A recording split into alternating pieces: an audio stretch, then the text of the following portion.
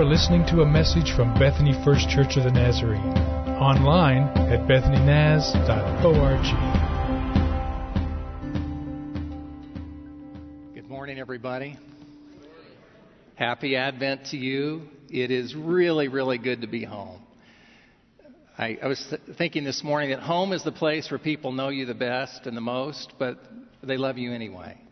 And that's how I feel every time I'm here at BFC. This is our home church, but it's not just our church. This is our home family. And it's great to be here. Thank you to Pastor Rick for the invitation. So glad that Pastor gets a chance to be with his family. Those are rare opportunities. And when I found out I could help him spend an extra couple of nights with his kids, it was a no-brainer that I would come and be here today. So take your Bibles with me, if you would, please. It's so good not to have to introduce myself at a place. Usually I spend 5 minutes introducing myself, but good to be at a place where everybody kind of knows you. Matthew chapter 13, beginning with verse 1. And I'd invite you to stand with me, please, as we honor the reading of God's Word.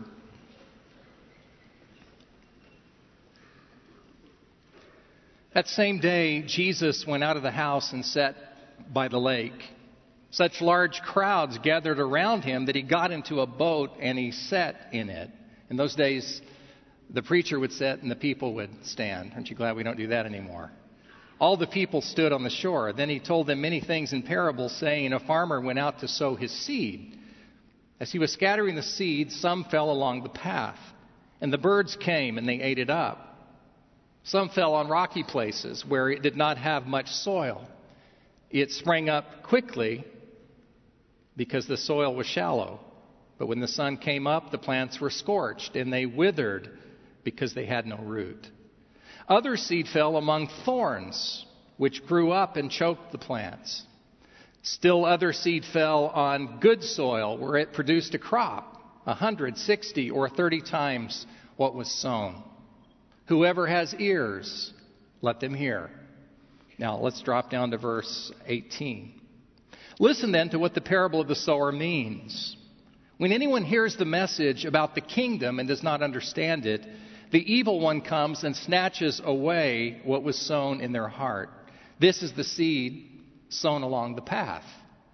The seed falling on rocky ground refers to someone who hears the word and at once receives it with joy, but since they have no root, they last only a short time.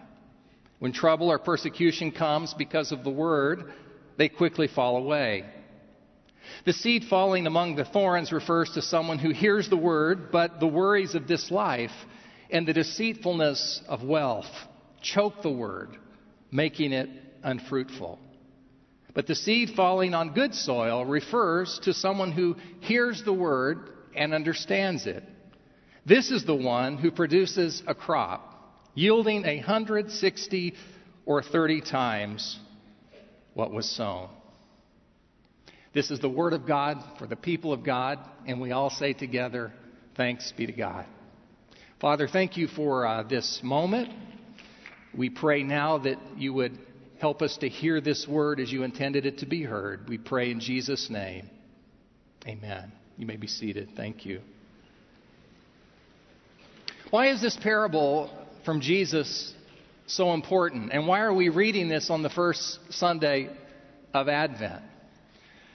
The parable is important for a couple of reasons. The first thing I'd point out to you that this is one of only 3 parables that Jesus told that are mentioned in all 3 of the synoptic Gospels, Matthew, Mark, and Luke. Of all the parables they could have chosen to use, they chose to repeat this one. And so it tells me that in the life of the early church, this was a very important parable that they said we want it to be repeated again and again. The other reason why it's important, though, is because Jesus explained it. Did you notice that? That Jesus told us what this parable means. And that's something Jesus never does in any other parable. And the reason Jesus normally doesn't tell us what the parables mean is that parables are different than any other kind of discourse. Parables are intended to mess with you. Parables are intended to dislodge you from one way of thinking to another way of thinking. And so they're kind of sneaky. Parables kind of undermine and they work on you. Sometimes they work on you for a couple of hours, sometimes a couple of days, sometimes even a couple of weeks. When all of a sudden, the meaning of the parable, like a ticking time bomb, just tick, tick, tick, tick, tick. And all of a sudden it explodes and it shatters an old way of thinking and it gives us a new way of understanding.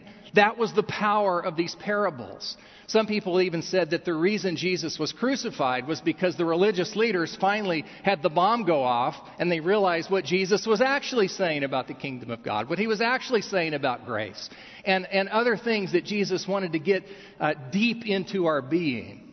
And so for Jesus to actually come along and instead of let it be subversive, to explain the parable in detail, that tells me that this was a kingdom parable that Jesus said, I do not want them to misunderstand this. This one has to be understood. And for that reason, it's become one of the most famous parables that Jesus ever told. Some people have called it the parable of the sower. Other people have called it the parable of the soils. And I think both of those are appropriate titles for this, but I'm not going to call it either one of those. I'm going to call it the parable of the crazy farmer. Because this farmer does things that you've never seen a farmer do before. And there's three things I want you to pick up from this text. First is I want you to pick up the indiscriminate extravagance. I want you to pick up the audacious confidence. And then I want you to pick up on the persistent patience of this crazy farmer. So let's think first of all about what is the indiscriminate extravagance. What does indiscriminate mean? Indiscriminate means not careful. It means it's not selective. It means that there wasn't carefulness by this farmer. Now, one of the things I want to point out to you is that when you think about these different ground conditions, these soil conditions, they also symbolize, according to Jesus, the condition of people's hearts.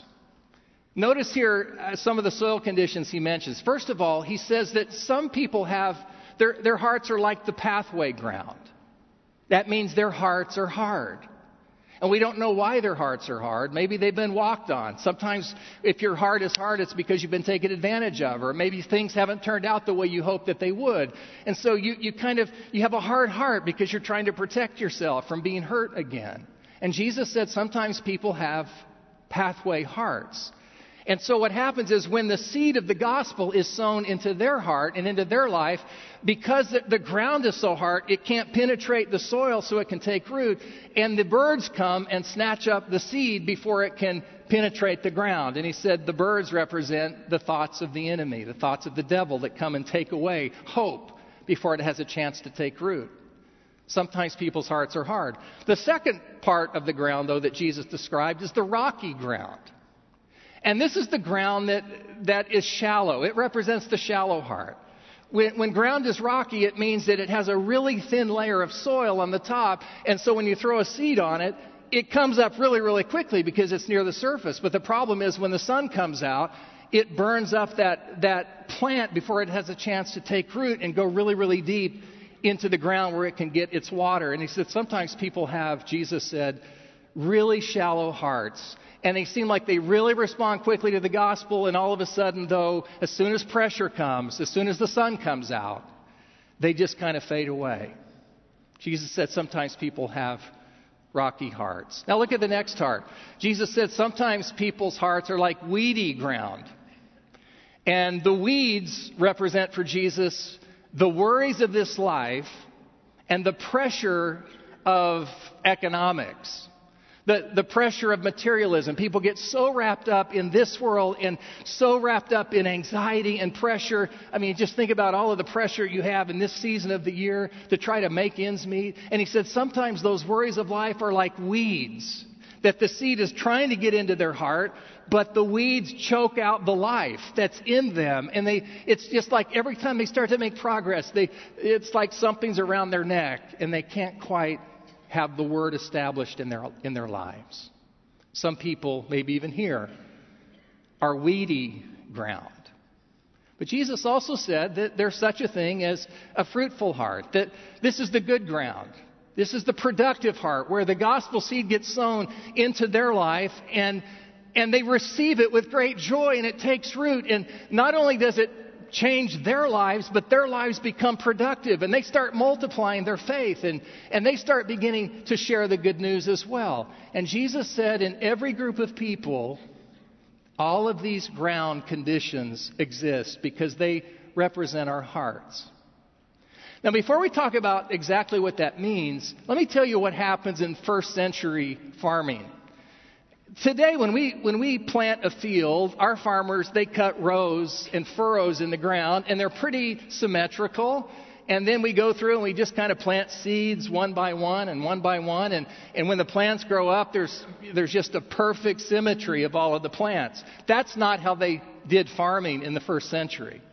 What they would do is they would take a plot of ground that they thought might be fruitful, and then they would take their plow and they would break up that good ground, and it would get all ready to receive the seed. But then when they would plant the seed, they would reach into the bag that they had on their shoulder, and they would grab a handful of seed, and that seed was precious commodity. It was very valuable to them. And so they would take it and they would throw it only on the ground that had already been broken up and prepared. And then what they would do is they would come back again with the plow, and they would cut in the seed that was already on the good ground and drive it really, really deep. And that's how they would have a productive crop. But the reason I say that this farmer is so crazy is this is not how he planted his field.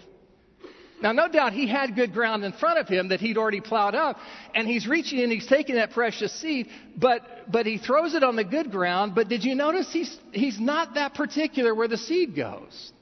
He's reaching in, he says, oh, wait a minute, there's some rocky soil over there. There's a big pile of rocks. I'm going to throw some seed over there. And look over there, there's a bunch of weeds. I'm going to throw some seed over there in the weeds. And then over here, there's a hard path, and the ground is really, really hard. But it doesn't seem to matter to him. He throws the seed over on the path. Now, he's throwing down the good soil, but he doesn't seem to be that concerned about the condition of the soil. And the reason I think he's kind of crazy is this indiscriminate extravagance. He was being wasteful with the seed. He was being reckless.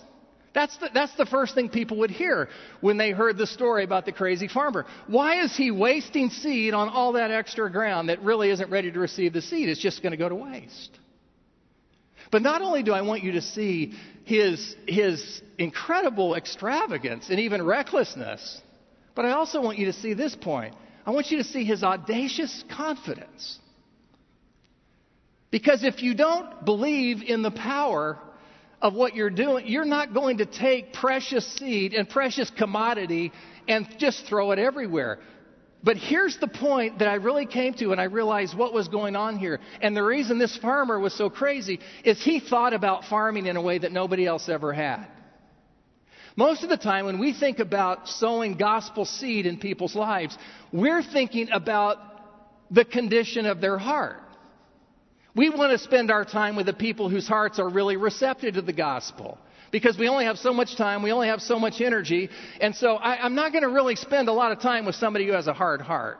I'm not going to spend a lot of time with people who's all full of anxiety and their lives is full of weeds, or people who are really, really shallow people. Because my concern is with the condition of the ground. But the reason this crazy farmer can have audacious confidence is, take a look at this. The farmer's confidence is not in the potential of the soil. It's in the power of the seed. He has more confidence in the power of the gospel than he does in the condition of people's hearts. And that's the reason why he can throw seed on good soil and know that it's going to be productive. But just because it's rocky doesn't mean he's not going to cast that seed there. Because he knows that the power is not in the potential of the ground. It's not in how ready people are to receive and hear the gospel. But the power is fully in the seed. People's hearts are going to vary. Your hearts are going to vary. Some of your hearts are hard. Some of your hearts are rocky. Some of your hearts are shallow. But there's still extravagant gospel seed being cast out, because the issue is not the potential of your heart. The issue is the power of the gospel. And that's what that's the reason he did something no farmer was willing to do before. He was indiscriminately extravagant, but he was also audaciously confident because his confidence was in the seed, not in the ground. I want you to take a look at this picture. This is a picture of a church of the... I'll come over here where you guys can see it. This is a picture of the Cordoba, Argentina Church of the Nazarene. Now, Cordoba is the most secular city in all of Argentina. And Argentina is a very secular country. It's a first world country, first world economically. It's very secular, maybe more secular than the U.S. But Cordoba is the most secular city they have because it's the seat of their education. All of their educational institutions, their universities are all in Cordoba. And so in this city of millions of people, there's only 3 churches. There's a Catholic church, there's a Mormon church, and now there's a Church of the Nazarene. It's been said that this population might be 20 to 25% as being either atheistic or agnostic. Let me interpret that for you. This is a hard ground place. This is really hard ground. We were looking for a place to plant a church, and we found these church planters. Take a look at this picture. This is Junior and J.C. Rodriguez. This is a picture of their ordination when I was with them last January. They're incredible church planters. They're Nazarene missionaries who left Brazil, where they knew Portuguese. They learned Spanish, so they went to Argentina. They planted 5 Nazarene churches, all very successful, almost always in a city. And when they were trying to decide where to plant this church, you can imagine in a city of millions of people, you've got a lot of territory you could go to. They found this one area that they thought was the greatest potential, but it was really expensive. It was expensive until they realized that there was this one storefront that was way below market value. Everything else was sky high, but this one storefront for sale was thousands and thousands of dollars less. And then they found out why. This building where this Church of the Nazarene now used to be an illegal abortion clinic. And thousands of babies were killed over the course of 20 years in that abortion clinic. And when the owner of that clinic died, she died in that house, and they didn't find her body for 6 months. And so everybody said, this place is haunted. This place is foreboding. And so nobody wanted to touch that place except the Church of the Nazarene. The Church of the Nazarene said, we'll take that place. We're going to take this place of darkness. We're going to turn it into a place of light. We're going to take this place of death. We're going to turn it into a place of life. And that's what we did. We bought the property. So now Junior and JC live on the second floor of that house, and then the first floor is the church.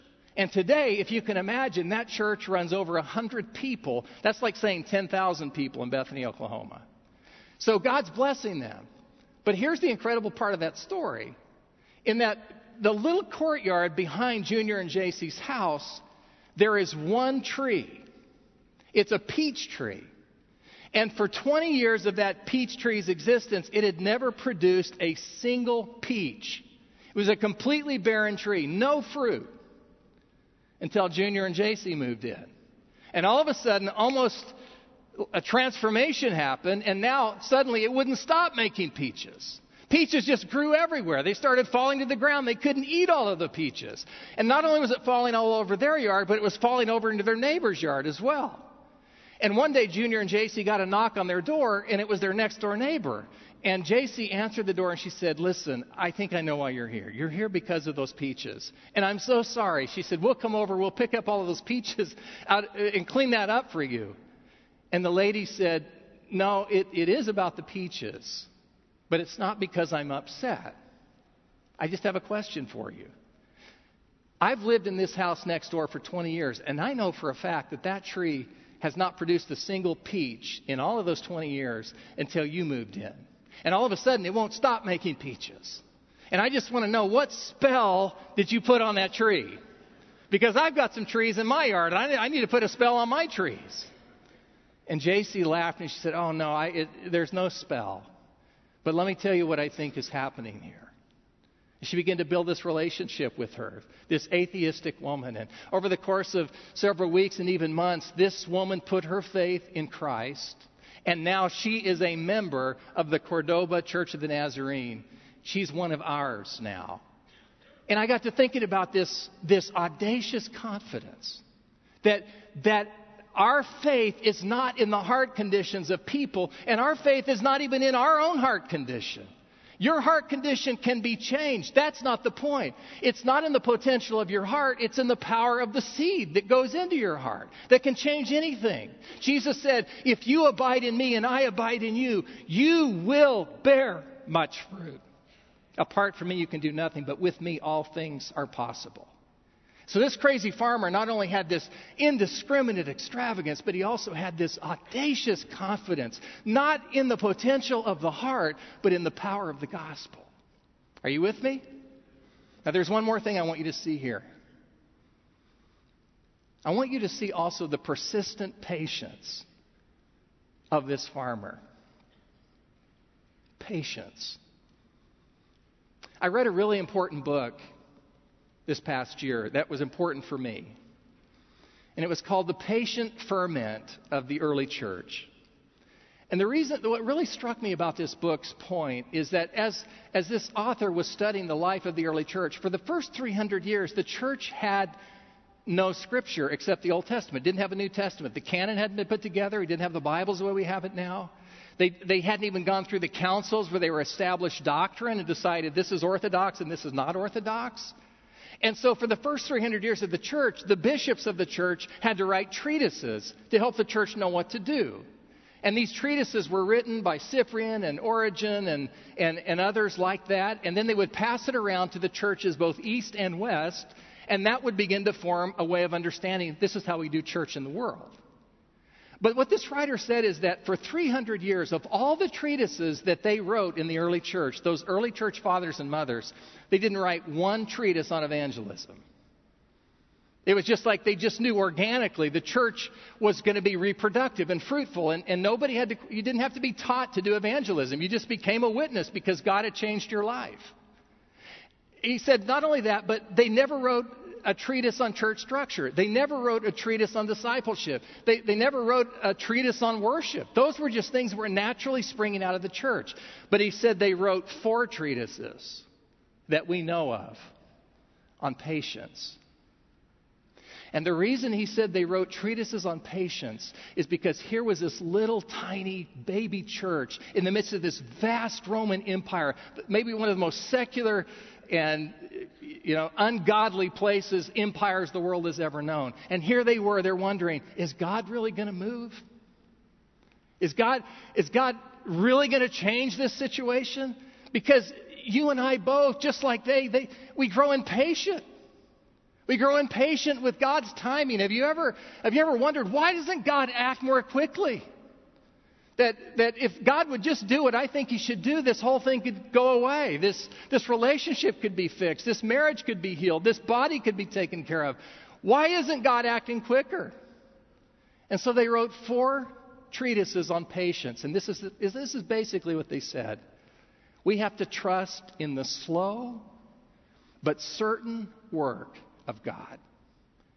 That God's timing and our timing are on vastly different scales. And what if the fact that we thought God wasn't moving, that God was really working in a way, He just wasn't working on our timetable. And maybe if we didn't try to manipulate and control God's ways, maybe God was going to get it all worked out in the end, better than we could have. Maybe our timing's the one that's all off. But here's what I've noticed in my life. Whenever I have grown impatient with the slow work of God, and I try to kind of take control, and I try to help God get accomplished what I think God should do. And whenever we try to control or manipulate or hurry the slow but certain work of God, we can do great damage. We can do damage to the kingdom. We can do damage to other people. And we can even do damage to ourselves. And if you don't believe me, think about church history for a minute. Think about the moments in church history where the church said, God isn't moving quickly enough. I need to go ahead and work for God and change for God. Think about Constantine. Think about Christendom.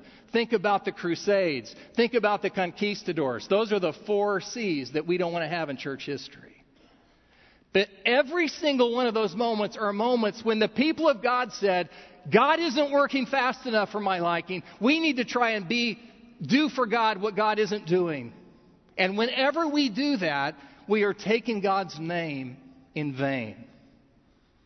You ever wonder about that commandment, do not take the Lord's name in vain? How many of you know that's not about cussing? You think God would give an entire commandment out of 10 to say, don't say a swear word? What it means to take God's name in vain isn't about cussing, although I don't recommend cussing. What it really means is we misrepresent God in the world. We misrepresent His name. We try to act like God's people and do things for God that we think God should do. But when we do, we can mess it all up because we're taking His name in vain. We're misrepresenting His character and His nature and His time. And that can be dangerous. Patience. Persistently patient.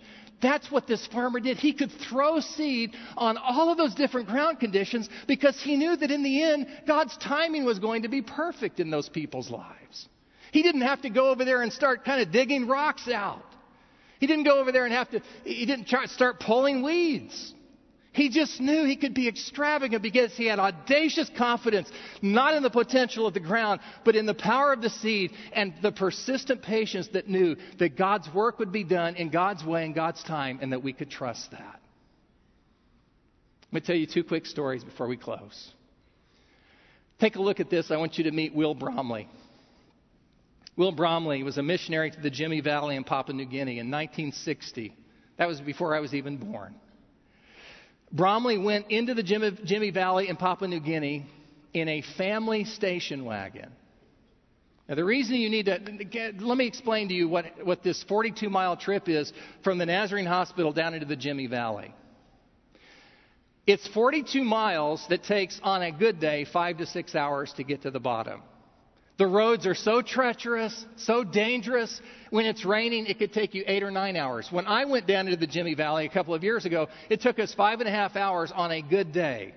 The potholes on this road are so gigantic that cars disappear. Literally, they disappear. We had 3 African Jeeps. If we had taken my Ford Explorer, it would have been gone in 3 months on these roads.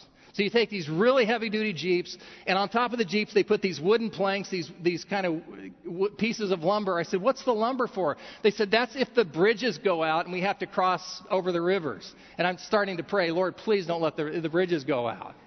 I had to hang on like this the entire time. I was shaking for 5 or 6 hours, jumping all around. I got to the bottom of the Jimmy Valley, and I looked at my Fitbit. It said 30,000 steps. Good job. It's the best workout I'd had in my life. Just getting to the bottom of the Jimmy Valley. That's the place that Bromley went with his wife and young son in a family station wagon in 1960. And it was hard ground. They had never heard the gospel in that place. Very superstitious, very tribal. For 7 years. I want you to think about that. For 7 years, they didn't have one convert. They had no response, but they kept throwing seed. They kept throwing seed. They were audaciously confident. They said the condition of the ground isn't the point. They just kept throwing seed. And one day something happened, and someone put their faith in Christ. And then another person put their faith in Christ. Before you know it, dozens were putting their faith in Christ. And then after a few months, all of a sudden hundreds of people start putting their faith in Christ. And this great move of God down in the Jimmy Valley where they'd been throwing seed for so long. Now, this is the way I heard the story. Bromley was coming out of the missionary house that he built. I've been in that house. I've slept in that house. It's so primitive, I slept with my clothes on for fear of what was going to come out of the walls. Bromley built that. He lived there with his little child. He came out. He slipped off the front porch and broke his leg. They didn't know what to do for him. The Papua New Guineans, they literally carried him back up to the missionary hospital, the 42 miles. And by the time he got to the top, he had died. The missionaries at the hospital, they built a casket for him, and they had a service for him. And then they took his body back down into the Jimmy Valley, and they buried him there. I've been to his gravesite. It's a memorial now. His wife came back with their young son. He was only 4 or 5 years old at the time. She continued to do the work. And today, the only district in the Church of the Nazarene that I'm aware of that's not named for geography, it's called the Bromley District Church of the Nazarene. It's one of the largest and fastest growing districts with thousands and thousands of people in the world. I want to tell you something. The ground for Bromley was really hard, but he was persistently patient in the slow but certain work of God. Okay, so last story. It was a first Sunday of the new year. I was here pastoring Bethany First Church. The Lord woke me up at like 4 o'clock in the morning and did something that maybe happened 3 or 4 times in my whole pastoral ministry. And that was, I felt the Lord say, I want you to preach something different this morning. Now, I plan my sermons way in advance. And so for him to do that 3 hours before the Sunday morning service was a little uncomfortable for me. But I wanted to obey the Lord, so I just kind of scratched something down on a napkin or something. I came to the pulpit, was trying to be obedient and say what I needed to say. And the Lord helped. It was a good service. The presence of the Lord was there, and it was fine.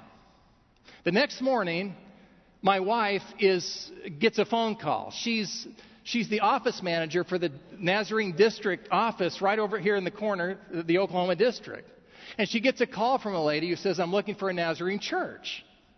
And Christy's talking to her, and she said, now before you tell me where I should go, let me just say this. I went to Bethany First Church yesterday morning, and she said it was awful. The preacher was so self-centered. All he did was talk about himself. He didn't even preach from the Bible, is what she said. She had no idea she was talking to my wife. He wasn't preaching holiness. And then she said this. She said, I can just tell you this. It's not like it was when Mel McCullough was the pastor of Bethany First Church. And Christy's just laughing, and she's saying, well, I don't think you should go back to Bethany First. She's trying to send her to another church. And the lady said this before she hung up the phone. She said, as bad as it was, I don't want you to feel bad for me because I went home, I watched Joel Osteen, and everything was good. So she was good. You can't compete with Joel Osteen. She told me that story. It was fine. We just laughed about it. That's kind of called pastoring. 5 years go by. 5 years. I'm no longer the pastor of Bethany First Church. I'm no longer the president at NTS. Now I'm a general superintendent, and I'm at the South Texas District Assembly preaching a district assembly service. And a long line of people wait to see me after the service, and I noticed that at the end of the line, there's a young woman, probably in her mid-30s, and she's crying. She's waiting to talk to me. And when she comes forward, she reaches into her Bible, her hands are shaking and tears are coming down her face, and she just hands me a note like this. And it has some scratching on it, some scribbles on it. And she said, do you know what this is? I said, no, I don't. She said, 5 years ago, I came to a service on the first Sunday of the new year at Bethany First Church. And she said, I was so desperate when I came in that Sunday morning, I was almost ready to kill myself. But God spoke to me through your message that morning and gave me hope. And it changed my life. And she said, I have been taking these notes every day for the past 5 years. And I've been reading them as part of my morning devotions to remind me that God is with me. And I wanted to say thank you. And I thought to myself, that's what being part of the kingdom's like. Same service, same sermon. One lady hated it. Couldn't wait to get out of the room. The other lady, it changed her life. That's called being a pastor, by the way. But you know what that is? That's kingdom economics. That's the way the kingdom works. That sometimes the ground is hard, but you don't just trust that nothing's happening because you can't see that nothing's happening. I'm thinking about some of you. We're in this first Sunday of Advent. And Advent is the season of indiscriminate extravagance. And it is the season of audacious confidence. But do not forget, it's also the season of persistent patience. That God will have God's way. Maybe not in our time, but God's work will be done and He can be trusted. Some of you have been waiting for a spouse that hasn't come. Some of you have been praying for a child that's far from God, and you don't see anything happening. Some of you have been praying for a job. Some of you have been praying for the healing of a sickness, and it seems like God's timing and your timing aren't working together. I just want to say to you on this first Sunday of Advent, you can trust Him. God's way is best, and God's way will work out, and we don't take control of it. We keep being extravagant. We keep being confident, but we also keep trusting. This morning we're going to come to the table of the Lord. I'm going to invite those who are going to help us serve, if they would, to come. And I'd invite you to stand to prepare to receive this Lord's Supper. You say, who is welcome to receive communion? Do I have to be a member of this church? The answer is no. You have to be open to the work of God in your life. You just have to say, I want more of God's grace in my life today. This can be even a moment where you put your faith in Christ, where you trust His Word is true. So as we prepare by listening to this and joining into this worship song to receive it, open up your hearts to the grace of God that is here today. You have been listening to a message from Bethany First Church of the Nazarene. Visit us online at bethanynaz.org.